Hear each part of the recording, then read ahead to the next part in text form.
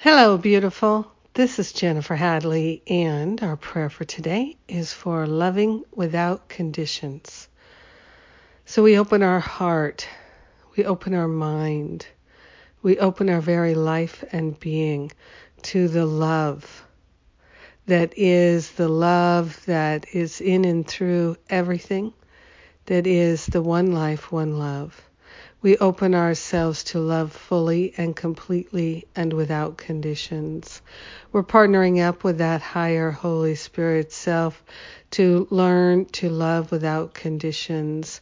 We are grateful and thankful to let all the conditions in our relationships dissolve and resolve permanently back to the root cause so that we can love without conditions. We are grateful to open ourselves to receive great love, as well as to share great love, as well as to allow great love to inform every activity in our life. So love is leading us, love is guiding us, love is healing us right here and right now. We are truly grateful to discover that love has no conditions, it has no prerequisites, and it is unconditional. We're grateful to really know what that means, to feel it, to sense it, to fully recognize it, and to celebrate it. So grateful that love's very nature has no conditions. We're grateful to open ourselves to the fullest expressions of love. Love in all of our relationships, love in our activities, love in our heart, love in our mind.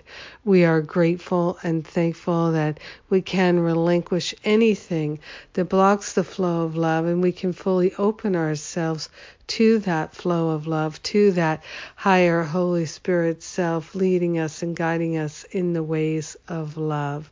So grateful to learn the truth of our being is that we are love. In gratitude, we share the benefits with everyone. We let it be. And so it is.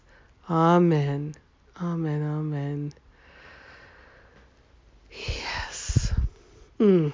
Thank you for joining me in prayer today. I am so grateful to join with you. And we have a bunch of things coming up. There's the grief class. There is the recovery from sexual abuse online retreat. There are the potential UK events, and all the details are in the newsletter that was sent out yesterday, Friday. So check out that newsletter and see what calls to you. Also at the end of March 29th, my Forgive and Be Free forgiveness workshop in New York City.